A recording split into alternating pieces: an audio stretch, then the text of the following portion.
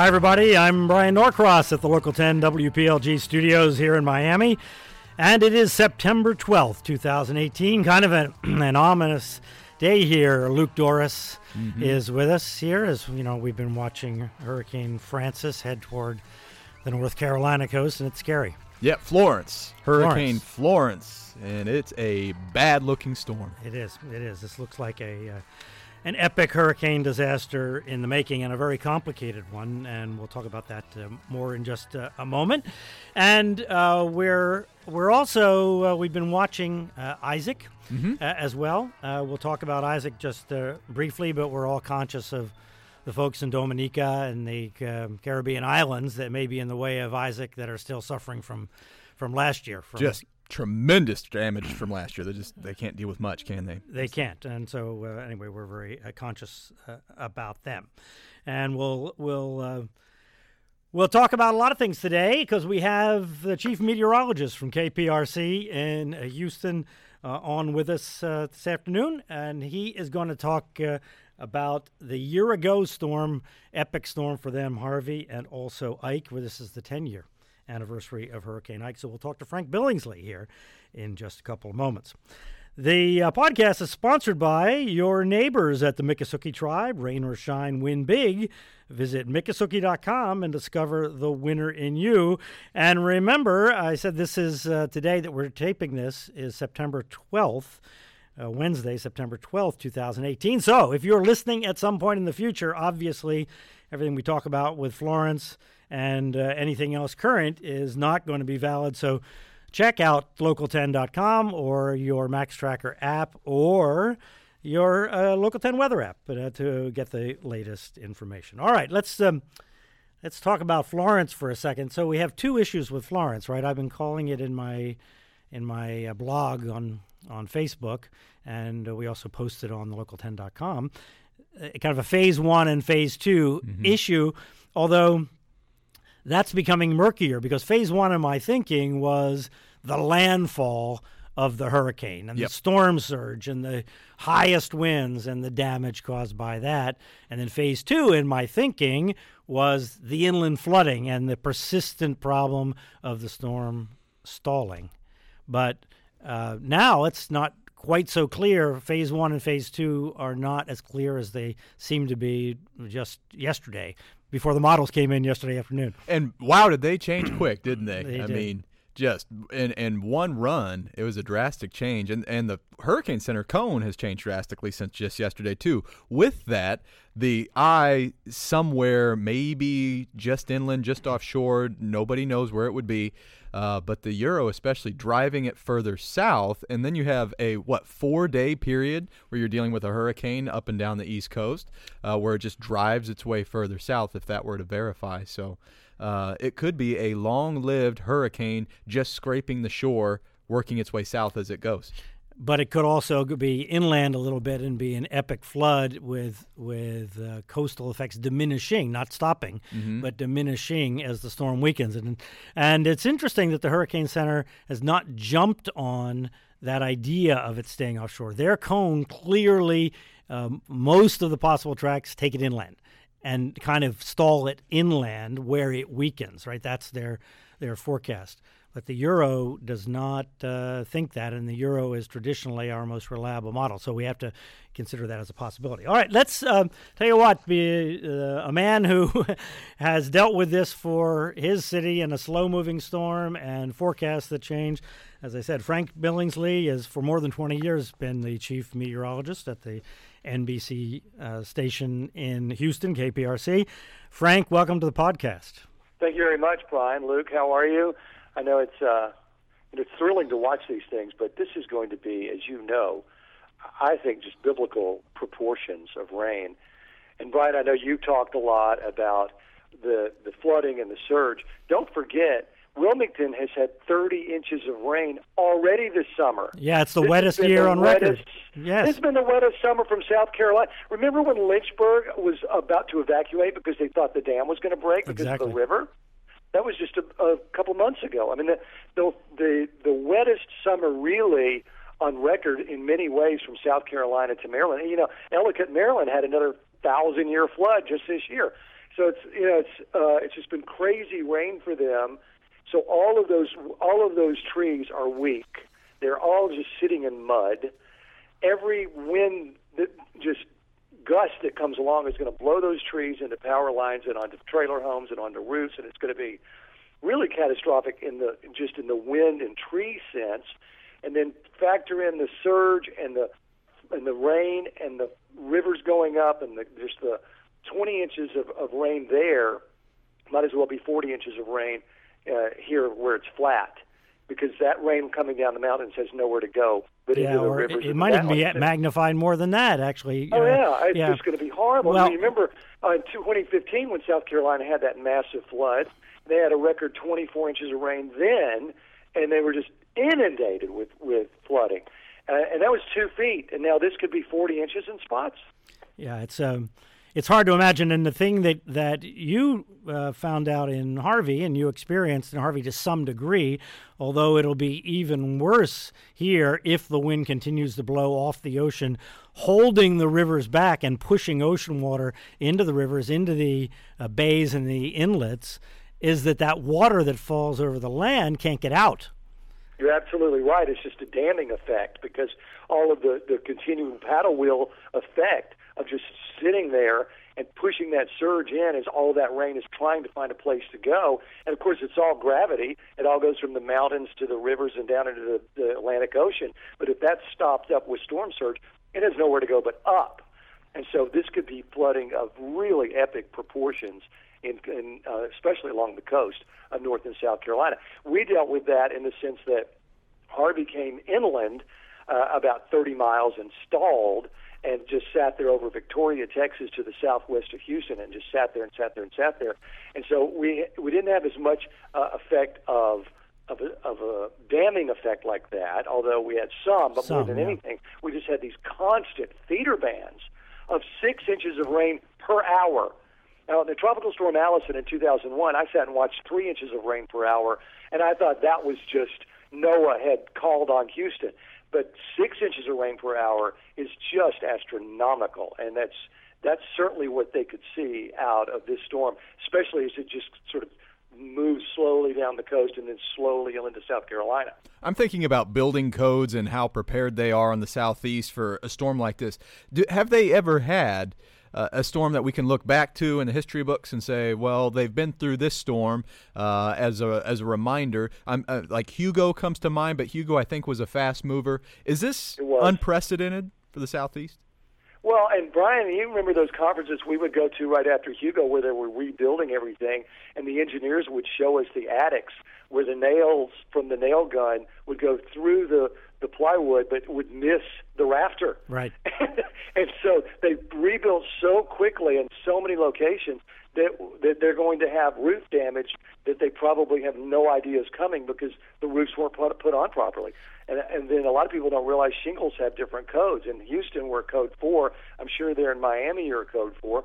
I don't know what they are in the Carolinas, but those shingles are going to go quickly, even if they are a code 4. Well, they're not the houses that are built in the Carolinas in general, unless individuals say, let's build it to the Miami building code. And there are some people I've met there on the Barrier Island, Sullivan's Island, and other barrier islands in South Carolina where they were just destroyed by Hurricane Hugo, that when they put the houses back, they put them back to the Miami building code, or if they've built them more recently, they've done that, and they've elevated the houses. They look what happened on Bolivar Peninsula during Ike and other places where these barrier islands are just kind of wiped clean of houses that aren't elevated, and even elevating them does not guarantee success. So it's difficult. Frank, when you were, well, the other thing that is bizarrely different here, and what we don't know, as we were talking about, is whether the storm is going to stay just offshore and move from South Carolina to North Carolina, and if you believe the Euro, actually puts significant wind over Jacksonville, let alone Savannah. So if you could imagine some hurricane maintaining some amount of its strength and moving down the coast, which, as far as I can think, I can't think of any in my mind that we've ever seen do exactly that, affecting multiple cities, multiple coastal cities, although storms loop all the time out in the ocean, right? But to have it do all this by the shore is very unusual. Frank, can you think of any storm that's done? I know some Texas storms have dumped a tremendous amount of rain because they've come in or stayed near the coast and stalled. But this nothing exactly like this sticks in my mind. No, but you remember when we were at a Bahamas weather conference, there was a big low pressure, just a low pressure system, just a storm in South Carolina. And because of the wind from that into the Bahamas, the beaches were closed. I don't know if you remember that particular conference, but you got to think that this is going to affect Isaac in some way. That one of the reasons that the models are keeping Isaac at just a storm level is because of the wind from Florence is going to give that an upper level shear that it's going to have to fight to some degree. So the idea that Jacksonville could be affected by wind, and certainly Atlanta from this system when it's in South Carolina, certainly that's an easy reach. I don't see why that couldn't happen easily. Yeah, so we've been talking about that because here in South Florida, of course, we're all kind of interested in Isaac, as I guess you are in Texas to some at least slight degree. And the 12Z GFS model that came in actually keeps Isaac relatively strong, brings it up over Cuba into the Gulf, and takes in the long range, which is very dubious, obviously, up into the panhandle of Florida, because it does not have the outflow from Florence affecting it in a significant way, where we can see the outflow from Florence affecting it right now. And the European model we haven't seen the afternoon run yet as we're recording this, but the European model has kept that effect you were talking about over top of Isaac to keep it from intensifying. So right now we're thinking the European maybe has it right just because of what we're seeing, but it does give us a little bit of pause. Yeah, I see exactly what you're talking about, and it's just going to be close. It's just going to be close. The timing is everything. Now, Florence sits there like the European suggests, and even the American, it sits there through Monday in the Smoky Mountains, then we could have some effect, but you know how these things go. I mean, I can remember when Tropical Depression 10 fell apart in 2005 and came back as Tropical Depression 12 and came back as Katrina. So yes. These systems, they may die down a little bit, but as long as they have a circulation over warm water, they are anything but gone. Yeah, especially here at the peak of hurricane season. Yes, that being absolutely. 2 days ago. All right, Frank, let's talk about Harvey. It's been over a year now, just over a year, and you know the numbers better than I do, but I've seen reports that like 200,000 homes, maybe more, were damaged, and many of those had to be demolished, and each one of those representing a family that needed a place to live. Where does the rebuilding stand, and how is the city doing, and where have the people gone that have not been able to get back home? Well, one good thing that just happened is we did pass $1.3 billion proposal that will be matched by the federal government, and that will go straight to our flood issues. Our problem is getting the water from the streets through a 4-inch pipe to our bayous. That 4-inch pipe needs to be a 24-inch pipe.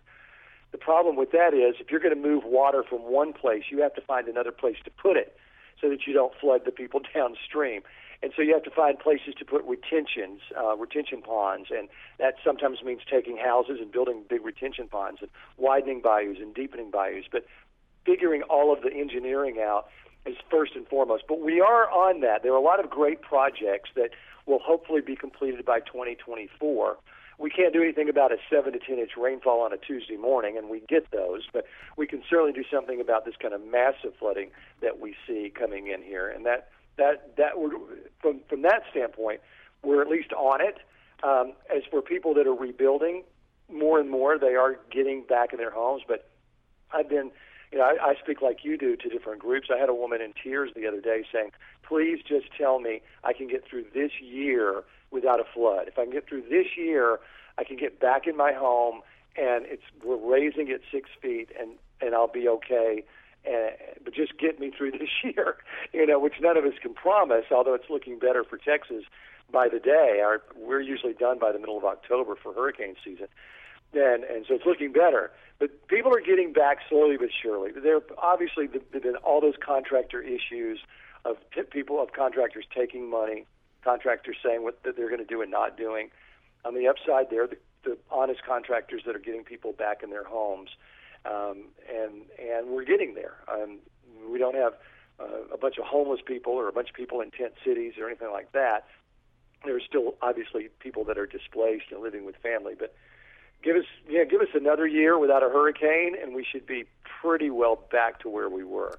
Frank, take us back to the days just before the hurricane. There's this unbelievable, unprecedented flood that's forecast. What do you remember about those days before the storm? And could you even, being a meteorologist, picture what this was going to look like after Harvey was done? No, because the difficulty is the messaging. As you know, you want to tell people that this is going to be at least 24 inches of rain, but it could well be 40. And the Euro and the American were both in agreement at 40 inches of rain. So you have the models behind you, but you're still thinking, oh my gosh, I'm about to forecast 4 feet of rain. And for people that may be listening to us in the Northeast or Chicago or Colorado, what if your weatherman on a Friday said, we're going to have 500 inches of snow by Monday? Because that's what you're saying. It's such an enormous amount, and you can't imagine. We'd already been through a Memorial Day flood of 20 inches, a tax day flood of 20 inches. It wasn't widespread, but the people that got it really had gotten it hard. And so this was our third huge flood in 3 years that we were looking at, right down the barrel of the gun. Yep. So right before it came in, that's the hardest part, is messaging it. So I use the old rule of thumb that I learned back in the day when I first got here in 1989, that if you divide the forward motion of the storm into 100, that's how many inches of rain it can produce. So Andrew, for instance, Bryan can tell you, only 5 inches of rain from Andrew because it was moving 20 miles an hour. So 20 into 100 is 5. But you get a storm that's moving 2 miles an hour, 2 into 100 is 50 inches. And that's exactly what happened, and that's exactly what could happen with Florence. If this storm is going to take its time from Thursday to Sunday to move 150 miles, if it's going to be moving 2 miles, 3 miles an hour, divide that into 100. That's 40 to 50 inches of rain, and the model forecasts are behind that. So it's simple math, but when you have that and you have the motion slowing down like that, it's hard to get that into people's minds. And that's just the inches of rain. That doesn't have anything to do with the surge and the rivers rising and all of that rain piling up down in the valleys. So it's going to be something there in the East Coast. But when I was looking at Harvey, that was the real message. We knew we didn't have a windstorm. It wasn't going to be an Ike. That was a big windstorm. We knew we were going to have a rain. We were going to have a flood, just like New Orleans had a flood from Katrina. They didn't have a windstorm. So we knew that. So that was the message. Flood, flood, flood. Start getting ready for a flood. Yeah, Frank, it's like a light year to me. You know, when you say 4 feet of rain, okay, I kind of understand that. Like, I kind of understand what a light year is. I can't really conceptualize it. I can't really get a good picture in my head of what a light year looks like, or 4 feet of rain falling over a specific area. How in the world did you navigate that, communicating?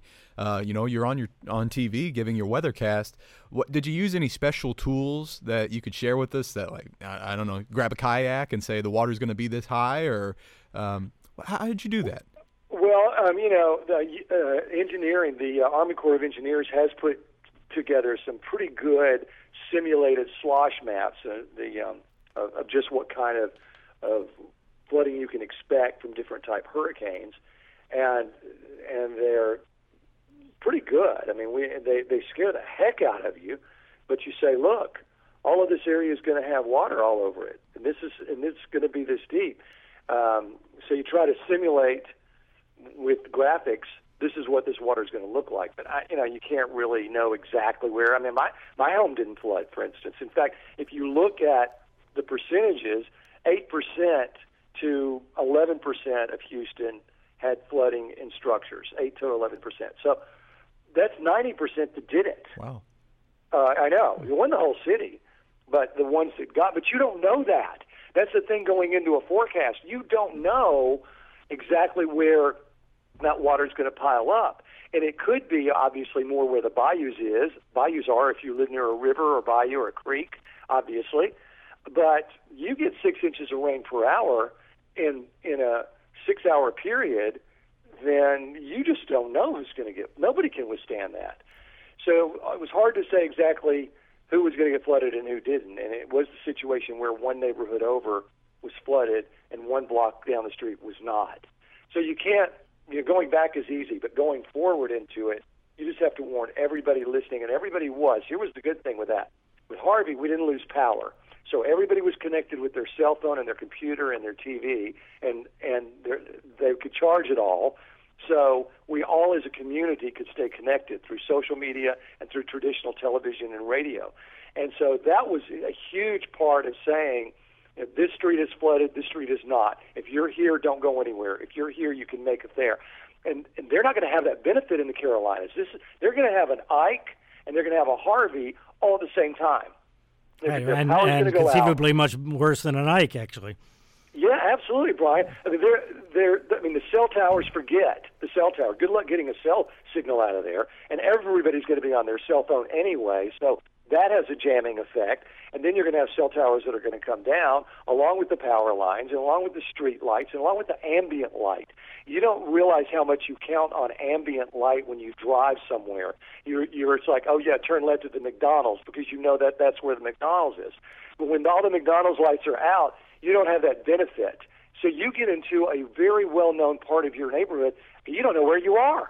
Yeah, that's what happened after Hurricane Andrew, is people went out of their house, went down the block, got turned around, and had a hard time finding their way home because nothing looked the same. And at night, it was just pitch freaking black to where you couldn't see your hand. That's what they're going to have. And on top of that, they're going to be in 3 to 4 feet of water. Yeah, we just hope that really people have gotten to higher ground, safe higher ground in this situation, because this really has the potential to be an just extraordinary event in the Carolinas. Frank, in Houston, no different than kind of the way we live our lives in the United States, unfortunately, as we wait for something big and bad to happen, and then we react to it and spend a lot of money, and the federal government dumps money on the problem and to make it kind of go away politically as much as anything, I think. And back in the big Houston floods of correct me if I got the years wrong, but 29 and especially 35, I think, is what downtown is what prompted the building of the Addicks and Barker reservoirs that we became so familiar with in Harvey, because they filled and overflowed as they were supposed to. Thing is, they were built out in the country back then, and now there are neighborhoods all through there. So you talked about the fact that there is work being done and plans being drawn to improve drainage. But how about in terms of the building code in Houston? One of the things that Texas has always been, I guess infamous is the good word for, is not doing what we did here in South Florida, which was institute an extremely strong hurricane building code. Is there motion in that direction? There is for the coastal counties. If you look at Galveston County and structures that are built closer to the ocean, yes, and those codes are handy for wind, obviously. But those aren't the same codes that you look at for flooding. Flooding has to go up. Now, those codes are also, and a lot of people don't realize this, that any new structures in Harris County, any new structures in particular flood plains, have to go 6 feet above sea level. And you have to get certificates of elevation just in order to get insurance. And so the city is being much stricter about new structures in terms of how high they have to be. Is that the whole county? Is that all of Harris County, or is that just the city of Houston? That's the city of Houston. Oh, yeah, and okay. as you That's know, just part of it. Yeah. We have the city and we have the county. Harris County, I don't know if you realize, Harris County has 4.8 million people. If we were a state, we would be the 26th state in the union. We have a huge population in 1,700 square miles. And so we have basically half and half. About 2.2 million are in the city. The other 2.2 million are outside the city limits and still within the county. but we have a judge, which is basically the mayor of the county, and then we have a mayor of Houston. They fortunately work hand in hand very strongly, and they're very much are after this as a team to try to create better codes for both the city and the county. So it's not like, well, you do this and I'm going to do that. They're trying to be a very cohesive unit, and so far it's working. They're really hand in hand on all of this. But time will tell, and administrations change, and local administrations change, and different codes come with different time periods in the cycle of history. So hopefully we will learn from experience, because we're not getting any smaller in Houston. Frank, we're only getting larger. Tell us about you and your staff as the event unfolded. I mean, it kept coming. This was, how many days did this go? We started 24/7 on, I think, I want to say Thursday night, and we didn't end it until Labor Day weekend. So a week, about 7 days later. So we have a 5-person staff, and we double-teamed the staff. So that there were 2 of us on from 12 to 12 and 2 of us on from 12 to 12. And then the other person was basically a day side, like 8 to 8 kind of a shift to help with graphics and social media. But it really helped, because when you're filling time 24/7 as a lone meteorologist, that's a lot. If you have a second person there that you can broadcast with, that's essential. Going up to it, that helps. And then when you're in it, and one person can be in charge of the tornado warnings, and another person can be in charge of the real-time radar, and here's where it is, and here's what's happening. And the other person's in charge of the rain rate, and you can throw it to that person and say, there's a tremendous line of feeder band coming in right now. Justin, what rain rate do we have on that? And we go to him, and he says, we got 5, 6 inches per hour. We come back to me, I say, that looks like a couplet that could be producing a tornado. Do we have that yet? Yes, we do.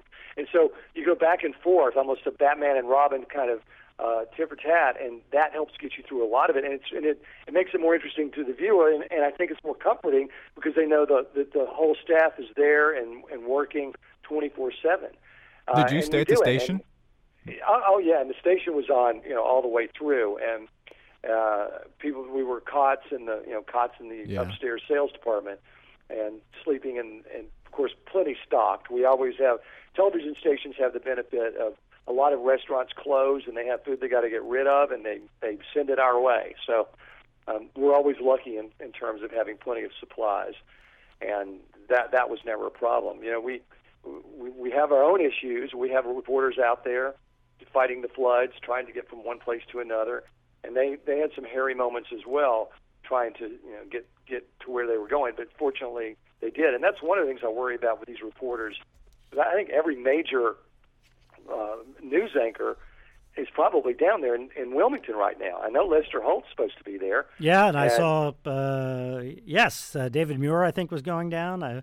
Yeah. I think they're down there, and there's no guarantee they're going to be able to broadcast, once this gets and going. A lot of them are in Wilmington.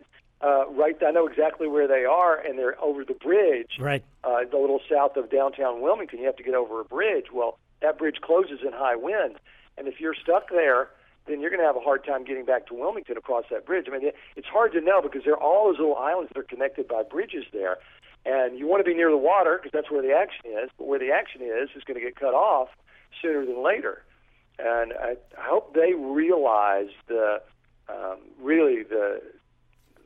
danger that this is going to bring their way. I know as journalists we all think that we sit in the palm of the hand of God, but we all have to be really careful out there, and I'm sure they are being. Well, I don't know, and I agree with you, Frank, because we have not had a really strong hurricane come ashore in the United States. That since Andrew, but I'm saying that we had modern media out trying to cover in droves, right, in the era of cell phone communications, as opposed to some kind of radio communications. And we just haven't. We've always sent a reporter, or occasionally in the 90s, they would send me. I covered North Carolina storms that were going up Francis, I think, and also Bertha back in the mid-90s. Right. So you usually sent one person, either a reporter or a meteorologist, never an anchor. and never the national anchors until probably 10 years ago. But you're right. I don't think nobody came during Ike. I mean, they kind of came down. I know Anderson Cooper was here, but we were going through the Lehman Brothers downfall the same weekend that Ike hit, and so everyone was concerned with Wall Street and not with Main Street. And so we kind of covered that ourselves, and we kept thinking the cavalry was going to come after Ike. They didn't show up. Well, I have actually a story, Frank, about anchors, and just to finish your thought, I've been very, very concerned about the way that TV stations go out with their reporters and they don't send them with enough supplies, and the possibility of getting cut off and having the reporters have to be rescued, essentially, because they don't have enough food, water, and provisions because they're trying to get to the front lines, essentially. But here's my story. It was 1996, I think it was, Hurricane Fran. Mm-hmm. It was, I was there. Was it Fran or Floyd in 99? I can't remember, one of the two. In any case, CBS, I was working for CBS then, and I was the hurricane guy for CBS, and it was a special version of 60 Minutes, and John Roberts was hosting it from there, and I was just a little part of the program. Well, guess what? They couldn't get the satellite signal out for John Roberts, and they said, you got to talk. They're telling me, you got to talk. And so I go on and on. Of course, you and I and all of us can go on and on about a hurricane as long as they need us to talk, And I probably talked for 10 minutes while they got somebody that they could put on TV. But in my sense, and they were all very amazed about that in New York, by the way, because they're not used to that kind of thing. They don't understand people that deal with this kind of stuff. But the difference now is that everybody is dependent on cell phones to do television, and the satellite systems we use are very subject to rain fade. We don't use the old robust, what are called C-band satellites so much anymore that punch through the rain. So, in actuality, our ability to get out is once it really gets bad is significantly diminished in terms of communication. So it's kind of dangerous, I think. Absolutely. I was at a conference in Breckenridge in January and watched Brad Panovich, the meteorologist in Charlotte, actually do his weathercast with an iPhone. That's all it was an iPhone. And he set it up on a little tripod and did a whole broadcast with an iPhone. So you're absolutely right. It's all cell phones and what they call live view technology, which is basically a camera that can hit a satellite signal using a cell phone and send it all back. And I'm sure that's what we're using. Back in the day, we would send the whole satellite truck. And I remember CNN losing a couple as some of these storms. So They don't really do that anymore. It's all very tight technology, but it is totally dependent on those cell towers and, of course, power itself. And they're going to lose both very quickly. If you look at the tropical storm force winds, they're going to start feeling those after midnight tonight, don't you think? And then it's just going to deteriorate all day tomorrow. Yeah, tomorrow it's going to be downhill, and the storm is getting bigger. All right, so, you mentioned Ike. Let's go back 10 years ago. So this Ike is this monster hurricane in the Atlantic, and we were tracking it for more than a week. And actually, at one point, the cone aimed it right at Miami. Really? So, yes. Huh. So we were a little nervous for a minute. But, back then, just because the cone was kind of aiming at you, it was just not that big a deal because we knew that we couldn't forecast the 5 days out anyway. And just because it's aimed at Miami didn't mean it wasn't Cuba or Orlando. It didn't get agitated as early back then, I don't think. But then it did end up in the Gulf, and it obviously was a threat in the Gulf. Frank, what do you remember about the time when it became clear that Ike was going to be a big hurricane in the Gulf coming in your general direction? When it went across Cuba, the landmass knocked it down a little bit, and then it went off Cuba and hit the loop current, which, as you know, is that warmer eddy of water right there in the Gulf that eventually becomes the Gulf Streams. It's that warm water. And it's sort of the boilerplate for hurricanes. Now, 2005, they all went over the loop current and exploded. And we learned that then. And so 2008, I see Ike going over the loop current. I'm like, oh, my gosh, this is going to be big trouble. And by some standards, Ike was bigger than Katrina. if you look at some scales. And so here comes this monster storm. And, at first, just like you said, it was headed toward Miami. At first, it looked on Monday, it hit on late Friday night, early Saturday. So on Monday, it looked like it might be a South Texas, Brownsville, northern Mexico. That's where the cone was going. It might be that issue, that high pressure would be strong enough to steer it that way. By Wednesday, I went to my managers and I said, this is ours. It is clearly ticking north with every model run, and we have to prepare for this. And so we did, and we got as ready as we could, and then it came right to the Bolivar Peninsula. We knew, because it was ticking north, we knew it was probably turned north before it hit Galveston. But up until the last minute, it was expected to hit the lower south end of Galveston Island, which is known as San Luis Pass. Mm-hmm. Had it done that, it would have wiped out all of Galveston Island. And it would have been worse in Houston, too. Gone. Pardon me? It would have been worse in Houston. It would have driven water up through Galveston Bay into the ship channel. Absolutely. Well. It would have been the worst-case scenario for everyone. It kicked a little, just really about 40 miles offshore. It made a bit of a north jog, and it hit Bolivar. And, of course, Bolivar was decimated. I flew over Bolivar 2 days later, and honestly, Brian, I was like, where did it all go? I mean, where did the houses and the cars and the refrigerators and everything that is a life on this Bolivar Peninsula island, where did it go? And, of course, it went into Galveston Bay and got swept to Smith Point. But, it's just amazing the power of water, and people don't appreciate that. But it's amazing just in terms of physics how many gallons of water coming at structures will just wipe them off their foundation and keep them going. And it's just it was really frightening. But fortunately, Galveston, from a structural standpoint, did not suffer that. They had a lot of sand everywhere, and a lot of roofs came off, and there were a few houses that were had to be torn down. There were a few fires that occurred. Power, of course, was out. And then in Houston, the winds really didn't top 60, 65 miles an hour, but that meant a lot of shingles and a lot of fences down. And, of course, power was down for 3 weeks across the area, which is huge, when you lose power for 3 weeks. Well, and that's because it was only a Category 2 storm, even though it produced that monstrous storm surge. So places subject to storm surge got destroyed.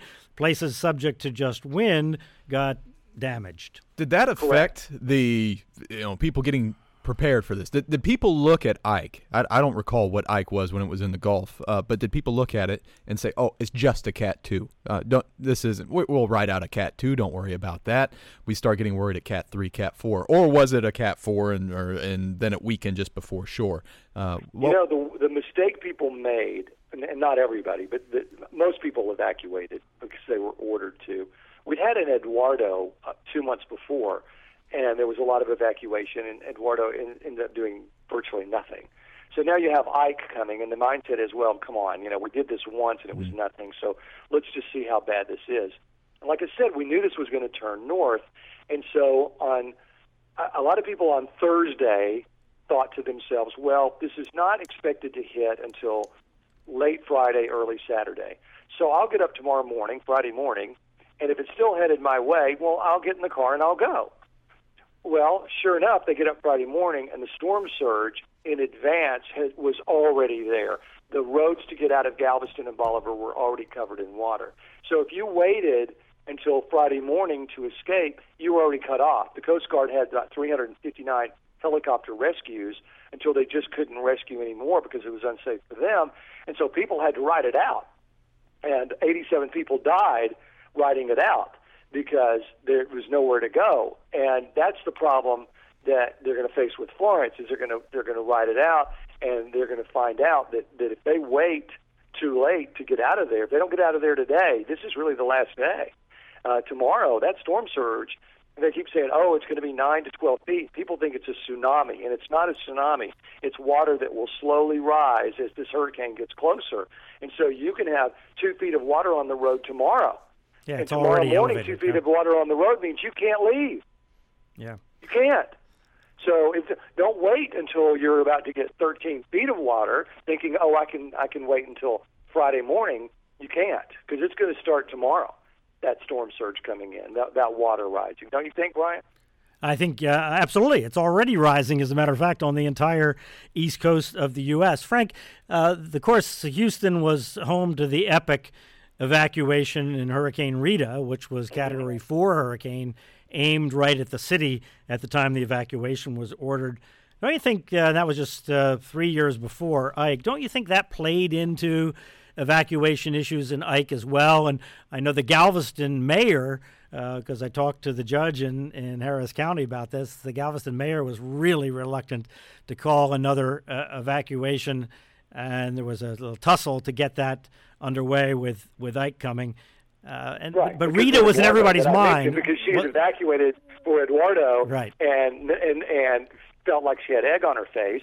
And so then when Ike came along, she was reluctant to send everybody off the island. But on Thursday, she did. Yes. Again, by Friday morning, it was too late. Right, but don't you think that Rita hung over Ike? People thought of as being a fiasco. That's a whole different discussion. But this monstrous evacuation where people died in their cars trying to get to Dallas, didn't that contribute to people's concern and thinking? Absolutely. And what had happened is during Rita, the mayor then in Houston sort of made this off-the-cuff remark saying, if you had flooding issues during Tropical Storm Allison in 2001, then you should probably leave as Rita is coming.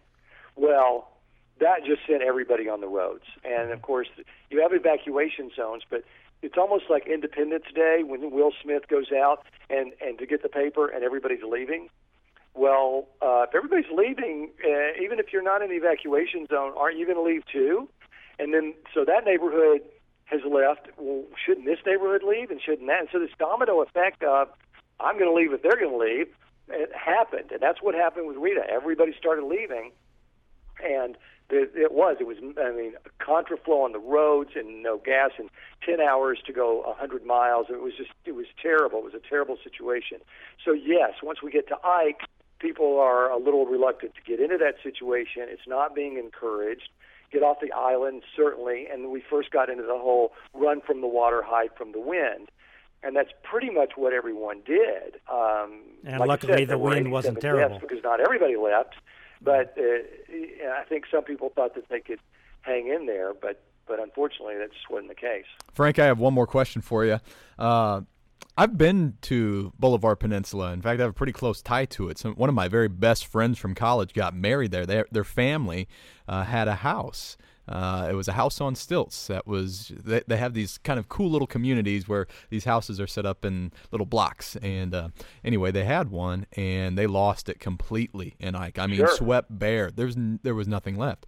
So anyway, last summer, they got married on Boulevard Peninsula. The family has since rebuilt, and a lot of people there have. You go to Boulevard Peninsula now, and you see these beautiful new homes. You still see a lot of destruction from Ike, but then you also see this like rebuilding. And I asked about this. I said, "Hey, you guys just lost a home, and now you're rebuilding right on the beach. What have you done differently?" And they said, "Well, we are 1 foot higher. The bottom of the floor." Is 1 foot higher on the stilts than it was before, and I think that the thickness of the beams had increased a little bit. So is this an answer, or is this just wishful thinking for the next time that something comes? Well, let me tell you something that Bryan Norcross said to me back in 2003, because I had just finished building a home in Galveston, and I was very proud of that house. And I told Bryan, my studs are 8-inch on center, not 16.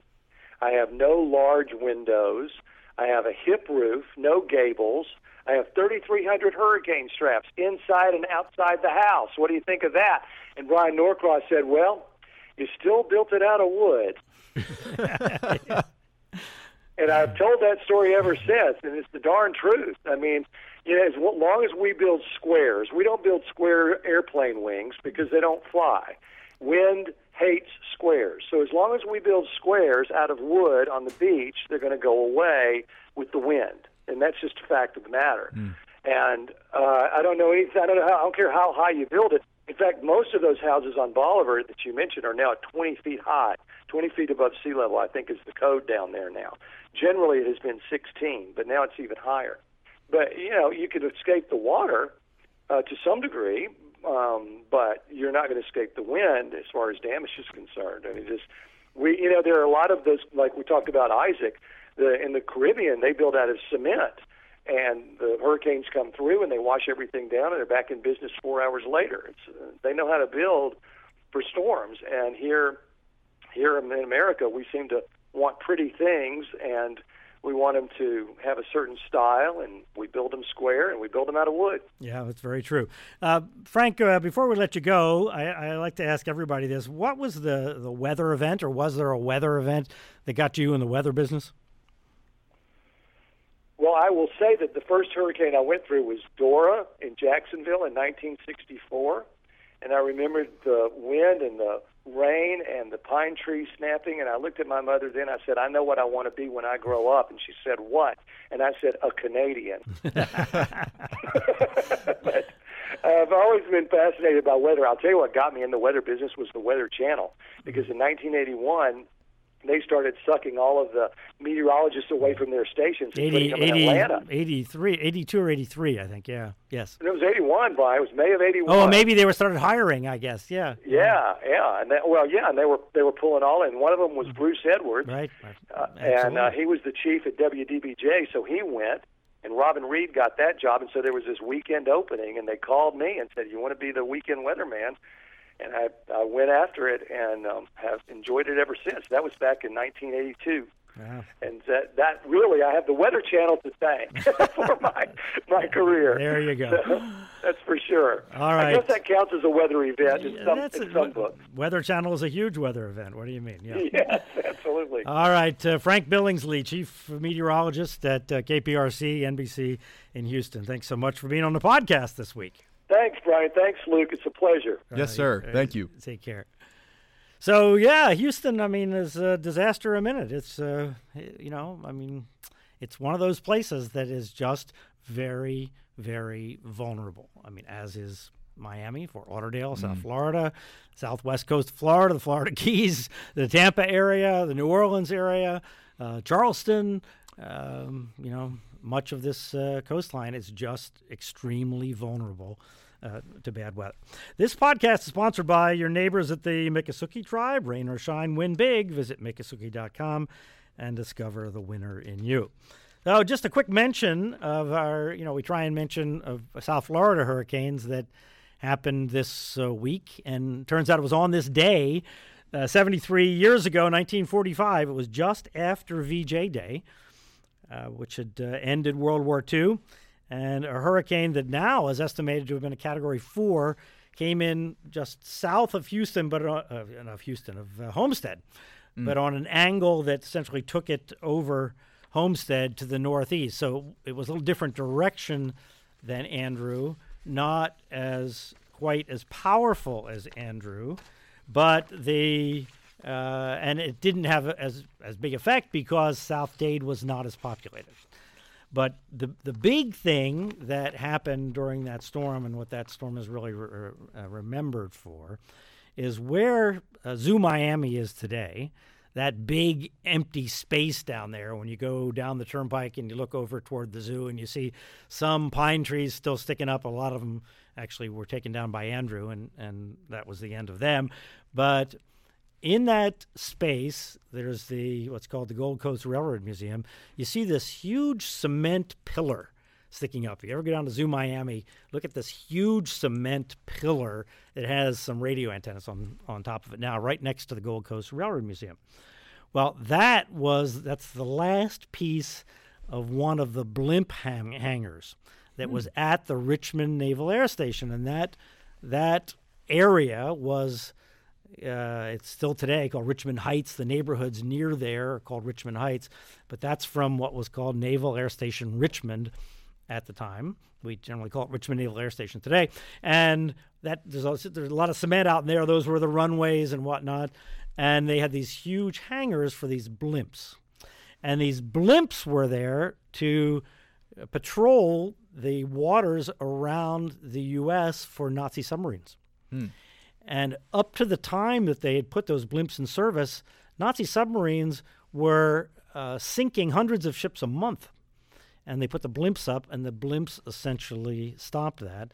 And there's kind of an epic story of the blimps weren't supposed to really attack the submarines because what could a blimp do? Yeah. You know, but one did, and the submarine shot down the blimp. The crews survived, both of them. And the crew survived the blimp being shot down? She shot. I guess they must have had some sort of way to float once the blimp hit the water. In any case, the captain of the blimp and the captain of the submarine met many decades later, like 50 or 70 years later, some incredible time later. I remember when that happened. Anyway, so there were 25 of these monstrous blimps in the hangar that were said to be hurricane-proof. And there were 300-plus aircraft in there. And there were a whole bunch of people because everybody thought it was hurricane-proof. Well, one of the hangars caught on fire in the hurricane, and the fire spread to the other two hangars. So all three hangars burned down. All the blimps burned up. All the aircraft and the vehicles and everything else was in those hangars burned up. It was this conflagration. Fortunately, the people got out, but it was that kind of end, really a kind of a bitter end to this great thing of these blimps that were patrolling the American waters during the Second World War, looking for Nazi submarines. That the hurricane ended. It sounds like a movie. It is. It is like a movie. I mean, you could hardly make it up. You know, yeah. Really kind of crazy. So that's our podcast for this week. We're back to work on Hurricane Florence and waiting for the model runs this afternoon. Yeah, we'll see what next week, what we'll have to talk about. But yeah, it's going to be epic. We don't think there's any question about that. If there's something you would like us to talk about here on the podcast, send us an email at weatherpod@wplg.com. Weatherpod, right together, @wplg.com. And one more reminder, the podcast is sponsored by your neighbors at the Miccosukee Tribe. Rain or shine, win big. Visit Miccosukee.com and discover the winner in you. I'm Bryan Norcross with Luke Doris here at the Local 10 WPLG podcast studio in Miami. Have a good week thinking about our friends in the Carolinas and in the Caribbean. And we'll talk to you again next week on the podcast.